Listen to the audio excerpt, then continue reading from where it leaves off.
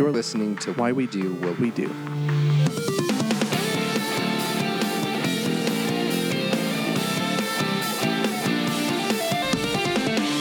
All right, this is Abraham. This is RyanO. And this is Shane. So this is Why We Do What We Do. Okay, so this is a episode about how we know things, as the title would imply, unless the title changed between the time that we record and the time that we publish it. Hopefully it's how we know what we know. How we know. Yeah, there you go. And it essentially is about something called epistemology in a way, right?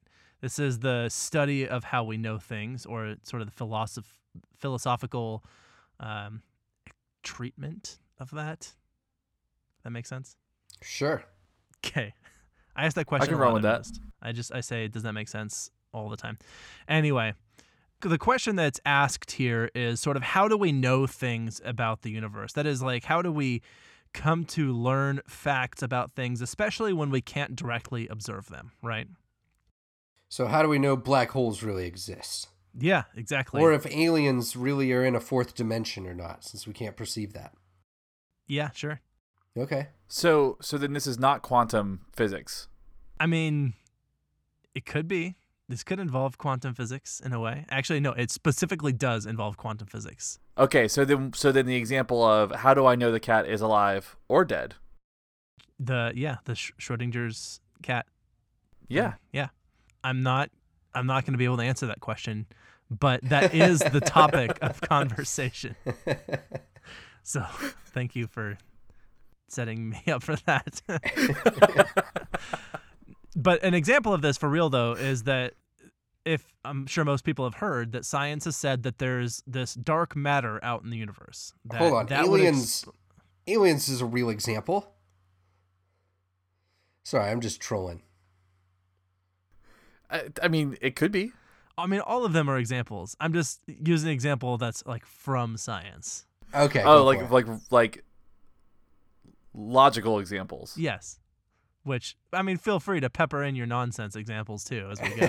Just that's what you do for good learning, right? Like good acquisition of learning includes examples and non-examples. Yeah, there you go. Okay.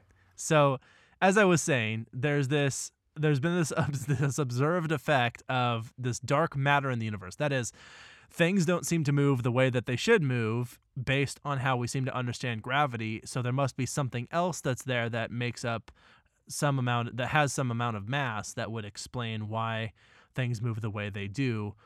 Or there's just something that we don't understand. So this whole dark matter, dark energy, that's simply a sort of a placeholder name to say that we don't really know what this is. But anyway, how do we come to understand that dark matter is there?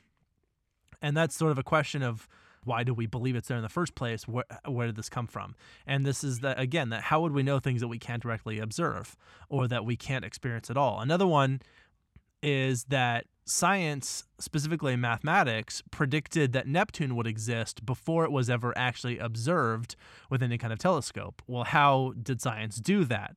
What were the things it was interacting with? What are the variables it was observing that it could make that sort of conclusion? And they're actually doing that now, right? There's some study or they're trying to discover that there is a planet beyond Pluto. Yes. Within our solar system. Yes. So they are currently, this is current stuff that's happening right now in that field. Yep, exactly. So this all has to do with this idea of how do we use our observations and we sort of logic our way to some of these answers inside of these questions, right? So how do we do what we do? Yeah. As scientists. Yep. Or changing the name of the podcast to instead of why, it's now how. Still a whole bunch of task analyses. Yeah, just lists of action items, basically. It's perfect.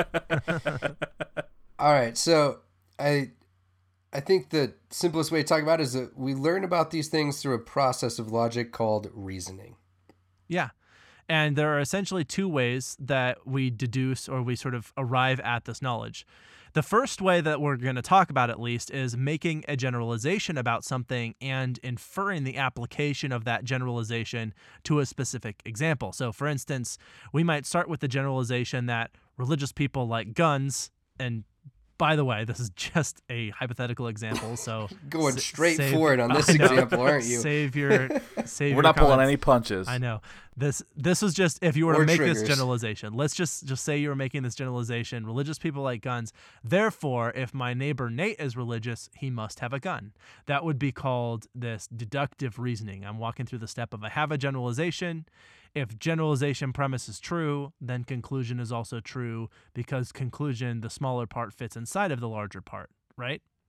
Yeah. Okay. I follow. Okay. Now, before everybody with guns that's religious or not starts commenting, let's listen to this next part that Abraham has. Okay.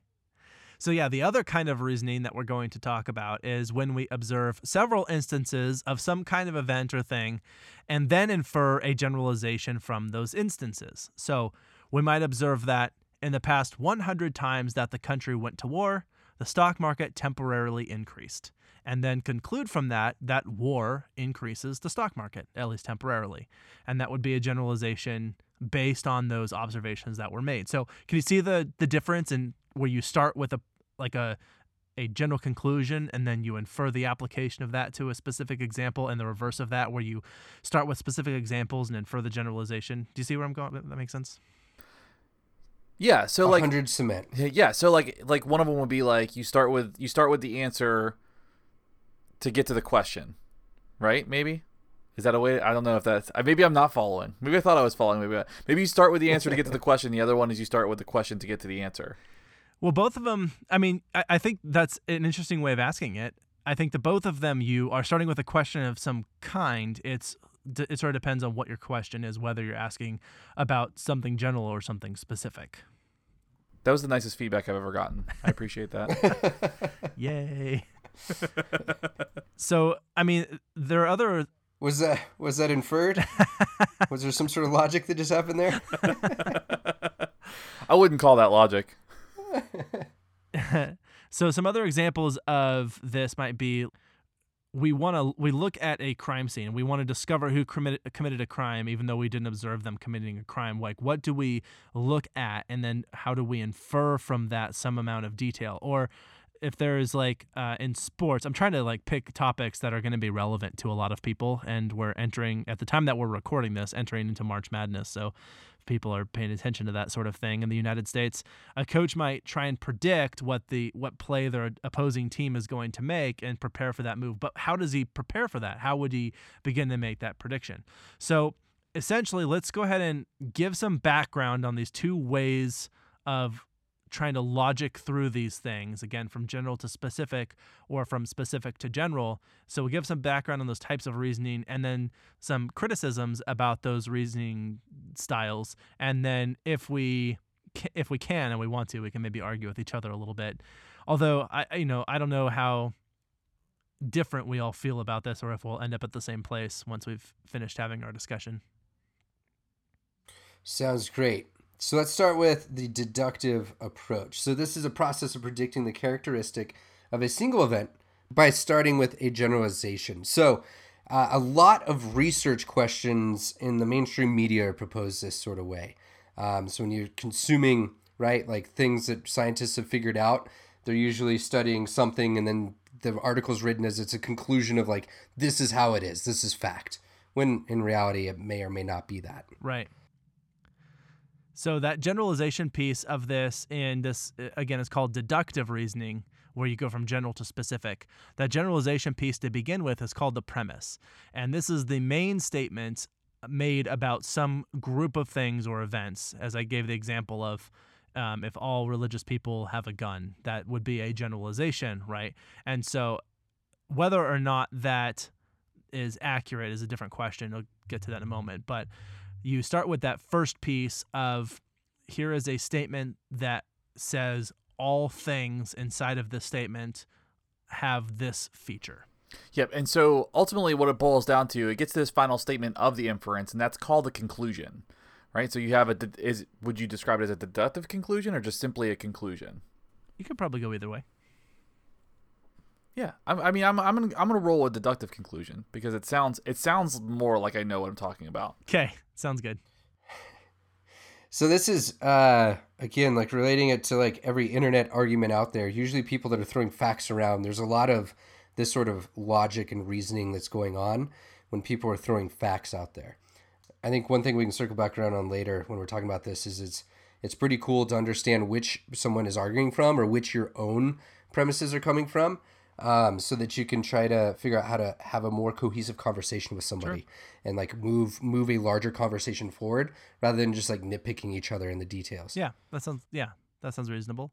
And so, the logic of this whole thing is, inside of deductive reasoning, is that if the premise is true, then the conclusion must also be true, because that conclusion is entailed by the premise, meaning that it is part of the premise. So you've already basically said that whatever conclusion you have is going to be true because your premise starts out being true. So if you want an example, you can just go to the 45th president's Twitter feed and find these all over the place. We're taking some hard stances today. Yeah. If you want to take that out, you can take that out if you want. But sorry, I'm having fun with you. No, this is great. Yeah. I think that's a pretty relevant example considering the Mueller report's out. Yeah, very true. All right, so I just got an X on my back. People are gunning from every conservative that listens to this podcast. Yeah. Now, it is important to note, and I mentioned this earlier, that the premise is not always true. Now, that is a different question. The logic is tight here. If the premise is true, then the conclusion must also be true. However, if the premise is false, that again, you're asking a different question at this point, because like whether or not your premise is true or false does not have to do with whether or not the conclusion will be true or false. The conclusion is inherently linked to whatever your premise is. Does that make sense? So it's like, yeah, and it sounds crazy, but separating those is really important to understand all this, right. And then we bring it back together later for anybody listening there. So don't freak out. It's not like we're trying to sidestep or dodge something here. Right. So let's say if we were to go back in time before people knew very much about the ocean, granted they still don't, but let's say we were to go back in time like way before we knew very much about the ocean, and you might have the conclusion, or might start with the premise that all finned water creatures are fish. So we see that there's something in the water, it has a fin, it is a type of fish. So if I see a finned creature in the ocean, it must be a fish. Now, if the premise were true, then this conclusion would make sense, right? As long as that premise is true. However, the premise in this case is not true. So this would be one of those non-examples or a counterexample of, even though if the premise is false, that's not the same question as whether or not the conclusion would be appropriately entailed by that premise. So I'm trying to think of a way to just say this in a way that it's very clearly linear, that whatever your premise says, that entails the conclusion. And then asking whether or not the premise is true is another question that's important to ask. But the logic here is that it flows in that direction so that they're linked. That was just an example I was giving. I think that's good. Like, the premise entails a conclusion. That has to be a part of this. Great. Yeah, perfect. All right, cool. So on the other side of this, we've got inductive reasoning, right? So when we talk about inductive reasoning, we're talking about the process of creating a generalization from observing several instances. It's basically the reverse of deductive reasoning, right? So we're looking at starting with a lot of information, a lot of observations, and then creating that generalization from that. Right. So first, with this inductive reasoning, there are several instances that of some event that are observed, and the more instances that are observed, the higher probability that this induced premise, the one that you determine from your observations, the more likely it is that that's going to be accurate. Which is probably why a lot of scientists are like, we need more and more and more data. Yeah. I mean, yes, and we'll get to that element of this as we move on. So this logical scheme does not have entailment like deduction does. So you kind of mentioned this before, like where the premise has the entailment with the conclusion. Induction doesn't have that same thing. So essentially, just because there were several instances that were true does not mean that the generalized statement will be true. So just because we've seen it a whole lot doesn't mean that we say this sweeping generalization that we've made, we can't say that that's inherently true or even has a high probability, right? That's really kind of what we're getting at here. So, for instance, you could observe that dozens of times the baseball pitcher actually scratches his butt before a pitch, and then the next one will be a fastball. Actually, it's funny that you use this as an example. As a baseball player, baseball players are incredibly superstitious. Oh, I'm aware. So this So this is something that would actually absolutely come up. However, the pitcher could actually scratch his butt and not throw a fastball. So there are instances where the butt scratch has nothing to do with the fastball. It could be a curveball. It could be a splitter. It could be a knuckleball. We don't really know. Yeah. Part of what it made me think about this is that Reno got a baseball stadium a few years back now. And so I've been to a few baseball games there. And one of the times we were watching, the pitcher specifically had this routine he went through every single time he did a pitch. And so we'd count. We were like, all right, I want to see how many times he does this move, and this move, and then check the next time, see if he does it in the same order in the same number of times. And sure enough, he was like a machine going through his superstitious little movements. And we thought that was pretty funny. I had the same routine prepping for basketball games. Scratching your butt? No. I was trying to beat you to that. I knew you were going to drop that in. No, I had the same routine that I did every time, though, that had to do with like up to 4 hours before, taking a 2.5 hour nap, doing a certain number of push-ups, the way I tied my shoes, the order I went in, everything. Mm-hmm. It was ridiculous. I felt great, and I attributed a lot of success to it that I realized probably didn't have anything to do with it later on in my life. But yeah. Yeah, I used to keep a pocket full of sunflower seeds, and I would always have the same kind of sunflower seeds in my right back pocket. And every time I had a game where I had a hit, I would wear the same socks. I would not wash my socks until I had no hits in that game. Gross. Yeah, it was really gross. Because they were clearly tainted. Yeah. At that point in time, there was a funk. I had to get rid of it. Yeah. But legitimately, there was a funk, but it was a different issue. Yeah. All right, now there is actually a third type, which is fairly similar to the other two. It's kind of a middle ground, and this is called abductive reasoning. So we had the deductive, inductive, and then this one's abductive.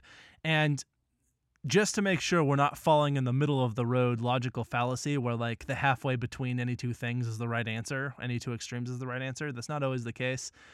I think I gave the example once on here, although I may have given it in a class I was talking about, of like we should kill 100 students, and then the other person said no, we should kill 0 students, and then the logical middle ground is we should kill 50 students, when really the right answer is we should kill 0 students. Yes. And so it's sort of like just because you're halfway between two things doesn't mean that's the most logically reasonable place to be. Anyway, this is a halfway between these two things, and it doesn't mean it's the best place to be, but it is a halfway.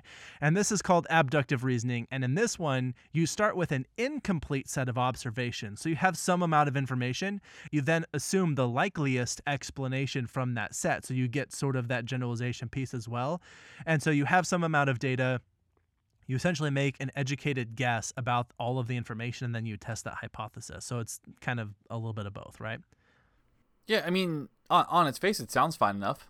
All right, so although many think of making generalizations from specific examples as being risky and logically flawed, it is something that we kind of do every day throughout our day. And we've already mentioned several examples here. Every time I plug in any single device that's electronic in the world, right? Like I'm assuming it's going to charge. Right? Okay. And that it won't explode and kill you. Yeah. I mean, it very well could be the case that you plug in and it doesn't charge, or you plug in and it does explode and kill you. But it hasn't so far, so we make that inductive leap in logic that, well, if all of the times I've observed so far in these specific instances have worked out fine, then the generalization is the next one will probably work out fine as well. A really funny real story that happened with me and my graduate advisor one time as we hopped in the car. This was probably like iPhone 3 sort of days. Plugged his phone in to the car charger, and it just went black. And he's like, "Give me your phone." And I was like, "No way, man." Like, I just saw what happened to yours. And he's like, "I got an iPod, back there. Like, grab that." Grab that. He plugged it in. He's like, "It's definitely the charger." And he's like, "We need to stop and pick up a new phone before we go to this next meeting." And like, he literally pulled in and like bought a brand new phone and iPod. Wow. Simply because of this sort of situation. Wow. The downfall of being an empiricist. Or certain types of deductions, right? Yeah. A logician of sorts. So another example might be when you order your favorite meal for lunch. You expect to enjoy it every time, but you might not this time. But you order it anyway. So you might have those moments where you don't enjoy your meal. You're going to order it regardless. Taking a gamble. That's it. Gambling with your taste. And another example from science that I like is that when scientists noted that in all cases of Down syndrome, there was an extra chromosome present. And so they inferred from all these observations of there being an extra chromosome in all cases of there being Down syndrome, that the inductive logic there was that that extra chromosome caused Down syndrome. And so they then could apply the test for this and say, like, okay, well, the next time we observe an infant that has an extra chromosome, are they going to have Down syndrome? Oh, yep, they did. Well, when it's in the right place. But so yeah, that's an example of the inductive logic sort of occurring in science as well. And kind of going back to our example that we brought up about Neptune before, I imagine that this is probably a little bit like that, where you have an observable universe. Statistically, it makes sense that there's probably more planets somewhere out there. So we have enough data to assume that there are, and then we're going to test that hypothesis and discover more planets. Well, and I think specifically with this one, it had to do with the motion of the planets, that it was something like, we see that things are moving this way. The only way that it would make sense is if there's a planet right here. Right. And so mathematically speaking, these things shouldn't be doing what they're doing unless there's a planet here. And then once they had the capability to actually look at that planet, they're like, oh, yep, there it is. Right where we thought it would be. Thanks, math. And yeah, thanks, math. That's an example of using those observations to create a hypothesis to test. I like it. Cool. Hey, this is totally off topic. I want to do an episode on distractions where we try to distract each other while we're recording. I actually have really wanted to do one on distractions as well. I think that'd be so much fun. Okay, that sounds fun. Yeah, that's. I think that'd be fun. So we should. I also like that as sort of a gimmick inside of that is we're trying to distract one another. Yeah. No, it'd be a good Patreon thing to share out too. Oh yeah. All right, so let's get into some of the criticisms that people have leveled at these two different styles of working through logic, right? So the first one is that deduction, like a criticism that has been leveled at deduction or deductive reasoning, this general to specific style reasoning, is that it's difficult because you have to have the generalization to begin with. So you have to already know something about it in order to start with your premise so that you can have a conclusion. And therefore you can only answer one question at a time because you start with your premise and then you say, okay, well, if premise is true, then conclusion should also be true. Test that conclusion. Then you have the answer, yes, for this specific example, that conclusion was true. And that's if that was otherwise false, then you would know something about your premise to begin with. But that is only answering, okay, I know one more thing about this single instance, right? And I feel like on the other end, if you're trying to go about the inductive approach, like you don't know where you're going, right? You're just like collecting stuff to figure out a generalization that you don't know. Yeah. Right? Yeah, absolutely. So like, I don't know, like, are they both inherently flawed then? I mean, you could certainly make that case. One of the arguments that's similar to what you're saying about how the inductive reasoning is flawed is because it involves making assumptions about how things work, even though those assumptions might be wrong. And so, yeah, because you're right, there's sort of this directionless approach of, I don't know, like we don't know where to sort of situate this generalization we want to make about all these observations. So just throw one out there and see if it sticks. Yeah. Sort of thing. Yeah. Many have argued that there's no room in science for inductive reasoning because it makes these large leaps and these huge assumptions, right? These sweeping assumptions about the world that's been observed. We have some data. We don't have all the data. We can't include every exemplar of a situation. So to make this sweeping generalization about a specific phenomenon would be a little bit irresponsible. So we've been pretty harsh about the concept of a mind on this podcast. Is that an error that we're committing there, Abraham? Why do you say so? Because we haven't collected all the possible data and possible instances out there to be able to make this generalization? We're getting there. We're getting there. So it's interesting to me that there's like these arbitrary lines that each individual or different areas of science start to draw, right? Whereas like we say there's probably enough instances here where we can assume this to be true and start moving forward, right? Yeah, so that's that's exactly the next part of this conversation, is that when we start, even when you take something like deductive reasoning, when you try and have this general to specific, you got to ask the question, where did that generalization come from? Okay. And so it had to be based on something. You had to have made some observation already. So I'm going to start with an inductive statement. Let's say you said something like, the last 100 professional swimmers that I saw were in excellent physical shape. Therefore, professional swimmers are in excellent physical shape. So I start with specific examples. I've seen 100 cut up, really attractive, hard-bodied swimmers and have therefore concluded that swimmers are in excellent physical shape when they're professionals, okay? Then, therefore, what I would say is the next Olympic swimmer I see will likely be in excellent physical shape. The implication for both this general to specific and specific to general logic is that both of them have to start with an observation about something in the universe. Like, we haven't observed everything that there is to observe in the universe about any event ever. Every single thing is going to have an incomplete record of observation, especially because for almost all of these things, we didn't even have a way of recording our observations for the longest period of time. Even things that are synthetic, like, I guarantee there are instances of observation that are missed, at least on some level, okay? But both of these things start with a specific example of some kind. So there had to be those examples, those instances, some event that happened, and then both inductive and deductive, or general to specific and specific to general, make a general statement about the nature of how things work based on that observation. So if we go back to that example of the professional swimmers, if I start with the statement, professional swimmers are in excellent shape, therefore, if I look at a specific example of a professional swimmer, they will be in excellent physical shape, it sounds like a deductive statement, but I had to base that generalization by observing swimmers who are in excellent physical shape first.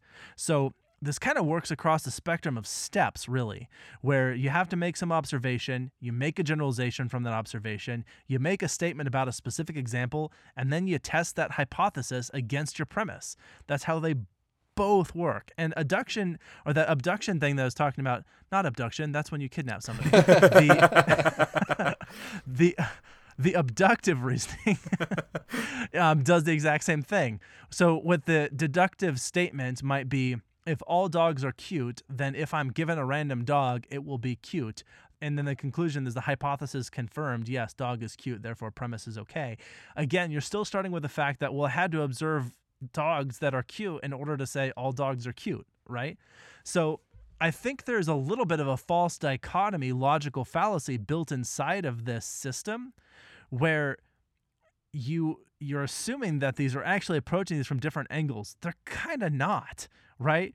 They're both just observing something about the universe, making a general statement of how to categorize that thing, and then inferring a specific application of that thing that can be tested with a hypothesis. It's just sort of like the inductive part happens first, the deductive part happens second, and they overlap about 80% in the middle because they both involve that piece where you have to make a generalized claim about things.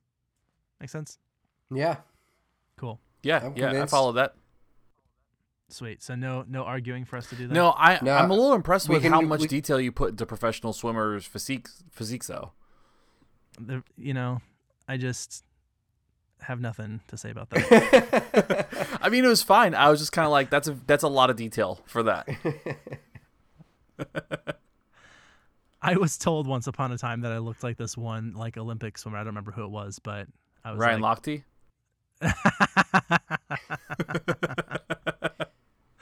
I hope not. And I was like, well, thank you. It's the nicest thing anyone's ever said to me. Yeah, exactly. I'm gonna wipe the water out of my hair. It was just sweat, but it gets the effect done. All right. I mean that's kind of it. Like, that was my big thing about this is there's this idea that there's sort of a logical way to approach these, and that there's essentially general to specific or specific to general, and different scientists have sort of approached this in different ways. But people have taken a really hard stance on this. I've seen more so a hard stance against inductive reasoning, but I also see these things aren't really separate. Like, when you make some generalization, you got to start with an observation first, because even if it's just conceptual, like mathematical, of like, well, this mathematical statement, if this is true, then a generalized rule about this would be whatever. Well, you still started with a specific thing, which in this case would be that mathematical statement. So all of these things, you go from specific to general to specific, and then you test your hypothesis, or you test whatever rule you sort of came about. It's really just a way of aggregating information in such a way that you can understand the way that the world works in sort of a useful way, right? Yeah, I guess my question is, like, does it really matter? Well, that's actually kind of the point that I'm making. Is I kind of think it doesn't. I kind of think it doesn't matter. I think it matters to know where you're at between the two, and like try to kind of, you know what I mean, like know where you're operating from. Oh, that's a good point. I think where I'm saying it doesn't matter is that if you're sitting down, let's say you're putting yourself in a situation where you want to do scientific research, you don't have to say, should I do this deductive process or an inductive process? And I don't think anybody has ever done that. But I guess I'm just saying, like, the way that the question is posed as being either inductive or deductive, you're right. I think it's simply that you can identify where you're at in that process, but it's going to be both of those things are sort of the same thing. The other thing I've seen as an argument for this would be from Murray Sidman's Tactics of Scientific Research, how he argues asking questions that are more inductive can lead you to potentially having different conclusions of what your research question led you down, like whatever path that was. Now, this like itself wasn't put in an experimental framework, so I don't think that you can really argue that at the end of the day, but you remember that statement? Yeah. Well, so an example, research questions could be proposed in a couple of different ways. I could say, if we record this podcast on logic, the world is going to be a better place. Or I could say, I wonder what happens if we record this episode on reasoning. Yeah. The idea there is the first one set me up for trying to understand how the world's a better place and like measuring and exploring that, whereas the other one could have widened my possible conclusions to all sorts of different things because I didn't narrow myself in with the question that I asked. Does that make sense? Yeah. Now, inside of that, depending on the type of measurement and analytic system you choose to use, like if you're going statistics, the kind of statistics you choose to use, but even before that, the kind of thing you choose to measure, that will also, like basically what we were saying, Ryan, what you were alluding to, and correct me if I'm wrong, is that the kind of answers you can get are affected by the type of question you asked, whether you leave it open-ended or not. But how you even go about collecting information or data in the first place is also going to affect that. So there's a whole bunch of steps along the way. And if you ask a question, even if you ask a narrow question that says, I can say either yes or no about this question, and so that is only one possible thing I can learn.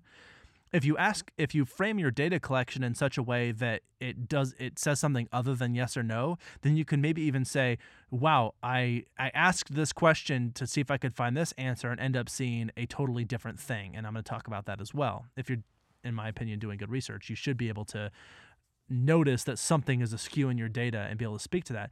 And I think it's worth pointing out that you're right, that the kinds of adjustments you make to your research will be also affected by whether you ask an open-ended or a closed-ended question of, am I right about my conclusion, or what premise might there be inside of my data?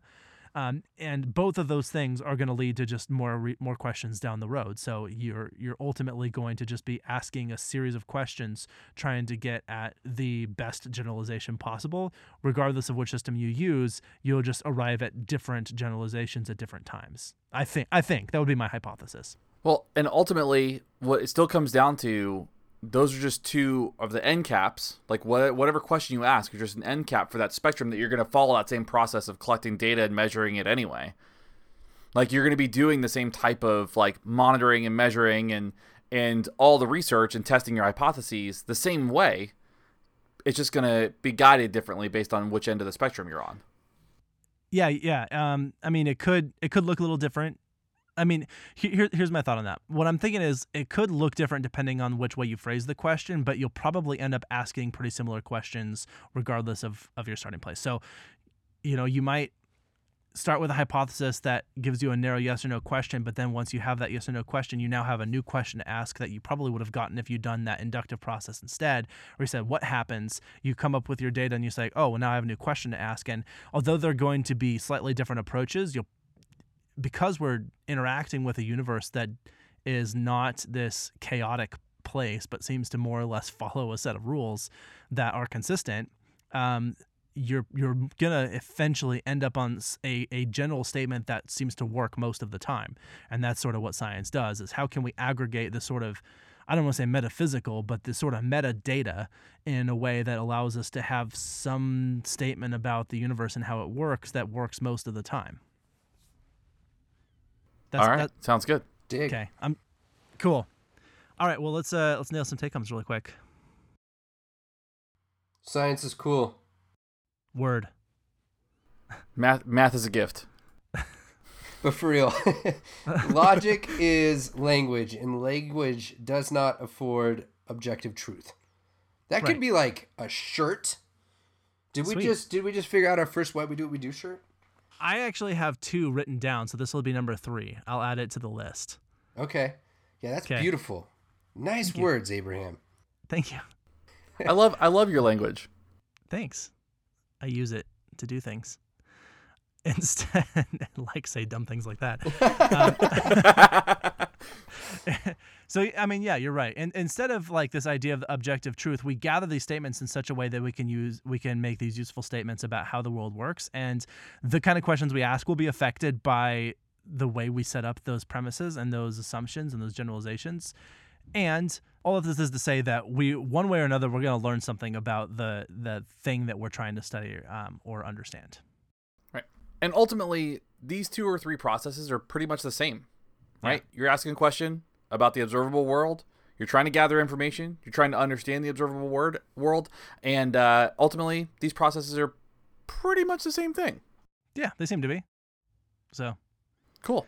All right, I'm gonna wrap us out here with a quote from the late great Stephen Jay Gould. He said, quote, "In science, fact can only mean confirmed to such a degree that it would be perverse to withhold provisional assent. I suppose that apples might start to rise tomorrow, but the possibility does not merit equal time in physics classrooms." And yeah, like end quote. The statement here is just that a fact is a thing that we know a lot about. And again, this is the whole idea of the sort of objective truth, that once we've gathered enough observations, we can make useful statements about how the world works. And those are going to help us be effective in working in that world and do not always mean that they're just a 100% representation of reality as it is, if that makes sense. Do you imagine if things like that started to happen? Like if apples started to rise? You imagine how many flat earthers would be like, I told you! I told you! That'd be great. We can't trust anything! And then you have a group of people that like just buy into the idea that, science is science. We're like, okay, it's a new phenomenon to study. All right, with new data. We just go with new data. All right. I'd be like, I'd be throwing stuff, dude. I'd be like, what else? Yeah. See, you're going stuff up. You're going that inductive route again. Yeah. You know what happens. Observe more things. Throw my coffee, see if it's like floats. Throw it up in the air and see if you can catch it before it hits the ceiling. Yeah. All right. All right. This has been fun. I have a quick listener mail for us real fast, if that's okay. Yep. Oh, nice. I see Erica wrote in. What up, Erica? Yeah, so this is actually a Facebook comment, and I love this. This is when we were talking about our animal episode, and also we did one that released just in time for St. Patrick's Day. She said, "I'm listening to you guys talk about the animals and alcohol. When my dog was a puppy, she would lick the Irish cream bottle on our bottom shelf. Now she could care less about coffee, but if we put Irish cream in it, we will have a puppy nose in our cup. I don't let her drink it, but she wants to." Awesome. Thank you for sharing that, Erica. That's a really good story. We were not intending to reference animals drinking alcohol, but that I enjoyed that. It's nice to tie a couple communities together sometimes. There you go. The bar community and the animal community. Yeah. They probably hang out a lot actually already. Yeah. Without any help from us. So. Oh, one thing real quick is Shane and Ryan, you both have other podcasts you guys do. If you want to plug those real fast, go for it. Yeah, so I started this thing with a gentleman named Dimitri called The Controversial Exchange. It's meant for nerdy behavior analysts. We want to talk about the BS that people talk about at the bar in behavioral science, but don't want to actually talk about publicly. So we're going to see how far we can push the local community of behavior analysts to talk about those sort of things. So warning, it's explicit, it's different, it's supposed to be that. And we're going to see where it goes. It's fun. It helps me create video content for the channel also. So side note, it actually just makes it easier to run the YouTube channel. But yeah, it's cool. What are you doing, Shane?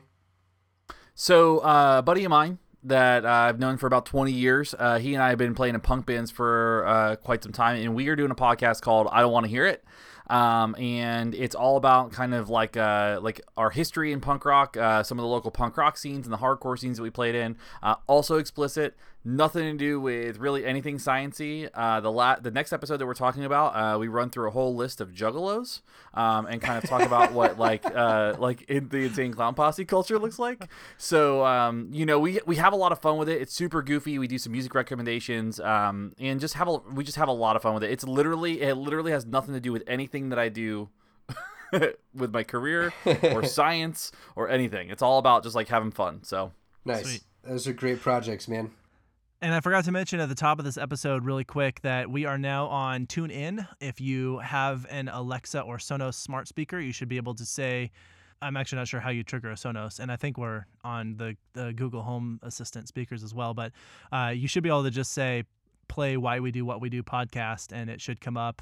If it's the Echo, then I know it's Alexa, but I don't know what the other ones are. Alexa, play some motherfucking Why We Do What We Do. That's all you say. Okay, great. I don't actually know that that'll work, and I'm gonna have to beep that. But we're on Spreaker, we're on Spotify, we're on TuneIn, we are now on Alexa smart speakers, so you can kind of find us everywhere. So if you want to listen to us that way, you are welcome to do so. And then finally, we have some new Patreon levels. We're gonna go ahead and announce right now that we are revamping Patreon completely, and so the levels I'm just going to announce, we're coming up with better names for them, but right now level 1 you're going to have access to our Discord server. Say what? Yeah, that's a dope hookup. You get to talk with people, right? Yeah, and I'm going to just have that up and running on my computer, so whenever I'm online basically I can switch over and check in and chat with people, so you can reach Abraham that way. Yeah, and I'm going to say, if you want to start getting involved with like how we go about planning and kind of helping influencing these, this is going to be how you're going to be able to do that. So make sure that you really pay attention. We're going to put that one at a pretty low price level. So it's a very low barrier to entry to help kind of influence and shape what we're doing here. Yeah.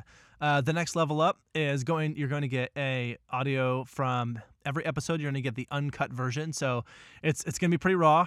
Everything's going to be lined up and like make sense and sound okay. But otherwise it's going to be all of our outtakes and cutouts and misfires, and anytime that there are oftentimes sections of conversation I'll just cut all together because I don't think they're relevant to the topic. That sometimes that's 10 minutes of an episode that'll be missed, but if you are at that second level you'll have access to those extra long episodes. Brilliant. The next level up, you will get a bonus episode, at least 2 a month, but usually one. Yeah. Wah, wah, wah, wah. Usually one every week. This is going to be a totally a episode that is recorded just for Patreon supporters. It's mostly going to be us just kind of doing our thing, talking about whatever. That one is explicit, also uncut, and that one just is going to cover a lot of topics. And you'll be listening to these. If you think that we're nerdy here, if you think that we're nerdy on this and kind of really get into this some stuff, like wait till you hear some of this stuff. Like we just dig a whole nother level. Yeah. The next level up at level 5, you are going to get level 4, sorry. You're going to get at least one video recording of us recording an episode per month. So you get the entire uncut episode plus the video that goes along with it. Shane has an amazing beard that you're missing out on. It's really good. Yep. It's getting real good too. It's really worth staring at. It's getting real good. We might have to, next time we record one of these videos, just pin the video to Shane so that it never cuts away from him. I haven't cut my hair or trimmed my beard in months, so I'm just looking more and more insane as time goes on. It's great. It is epically wonderful.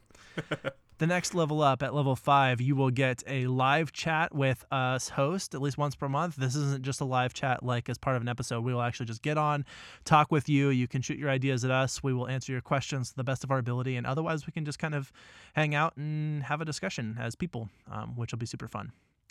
The next level up, at level 6, you will get a personal thank you note or letter in the mail from us. And at least one of us, but maybe all of the hosts, you will get one letter from all three of us, but that'll happen. And then the next level up, at level 7, which I'm calling really high level for right now, you can actually pick a topic for us to cover. We'll cover within about 3 months of your choosing it. The team does have to approve the topic, but if that's something you want to do, you could be at that level. The next level I'm calling super high level. 2? You could super high level 2. There's a really high level and super high level, so they're different. Right? Oh, my bad.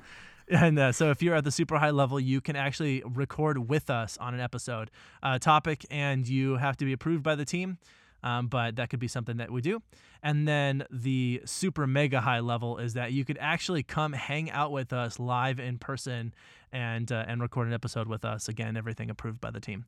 So that's those are all the new levels of Patreon that you have available to you. Super helps us out, and we are going to super help you out as much as we can with this new stuff. I love it. I was going to say something, but I forgot. That's okay. Oh! So remembered. So it's really important that as you move up those tiers, you get access to the rest of the tiers that we already mentioned. So if you're at that super mega high level, you've got all that other stuff that was listed out there too. So it's one of those things that it's a values-based kind of support model. As you value and want to donate more towards the cause, we will add more value in exchange there, and it just kind of keeps adding up those levels. Yeah. Really important to know. So all those tiers, for example, would have access to the Discord server. That's just something that it builds up as you go. Yep. So yeah, if you have already been supporting us, these levels are going to come into effect. They should have actually come into effect by the time this episode is released. And if not, then consider joining us. We all this new cool stuff that's coming out, and we're going to be delivering like crazy. And if you do join, you have the opportunity to start requesting other stuff for us to add to these levels or to other levels even higher up. So maybe something's like you get to take Shane out on a date or something. That could be like a certain Patreon level. Yeah, we could do that. Imagine how weird that'd be. Yeah, that'd be really strange. I'm not super social, so you all have to deal with that. I'll probably talk about comic books or music and stuff, and make a bunch of jokes that you might not understand. Yeah. Imagine this 6'4" dude with tattoos showing up in a shirt that says "Make Racists Scared Again." Yeah. Make racists afraid again. I tell people I'm like a Sons of Anarchy cosplay right now. So I'll show up at a fancy restaurant. I won't eat anything there. They probably won't have anything for me to eat because I'll put butter on everything, and it's fine. It'll be good. We'll have a nice day. We'll have a nice time. I'm not actually trying to prostitute Shane out. Just offering some if there are ideas you have about things that you'd like to see as a Patreon member. Certainly let us join up. Let us know, and we'll start working out different systems. These are things that we thought would add some value to this, but we're certainly open to some suggestions. For sure. Cool. Also, I'm married, so that date thing might be a problem. Good call. All right, well, before I say anything else ridiculous and start prostituting more people, let's go ahead and wrap this one up now. This is Abraham. This is RyanO. And this is Shane. We're out. See ya.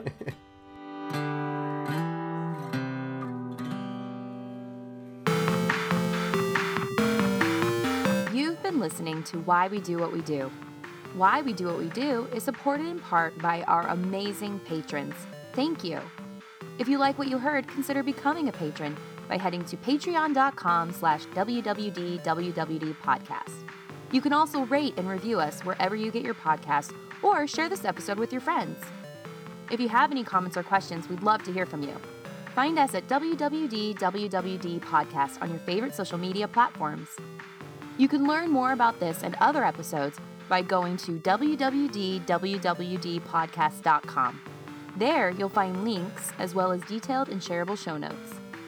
Why We Do What We Do is researched and produced by Abraham, RyanO, Shane, and Miranda.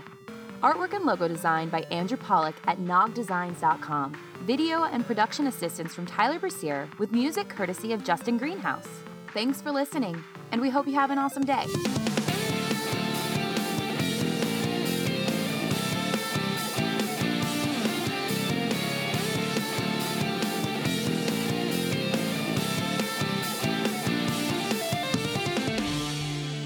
All right, this is Abraham. This is RyanO. And this is Shane. So this is Why We Do What We Do. This is RyanO. You might want to use that one because I peeked on the other one. Sorry. Oh, okay. All right, let's roll. I thought you were just reintroducing yourself. No. Yeah, it's like don't forget, still RyanO here. I got a little too excited. Okay. For those of you listening, I got new glasses. I can like lean back, and I don't have to be right up on the mic. But I got so excited that I just blew the audio out. I'm glad all He had this to reintroduce himself twice. all this is definitely going in the uncut version. I don't know if it's going to make it into the final cut version. Do we restart this, or do you want to just keep going? Whatever, Abraham. right. No, we're good. Let's get rolling. Okay. All right. Well, okay. We can restart. Let's restart. I'm fine. We can just keep going. It's whatever. Okay. All right. Beep. Nailed it.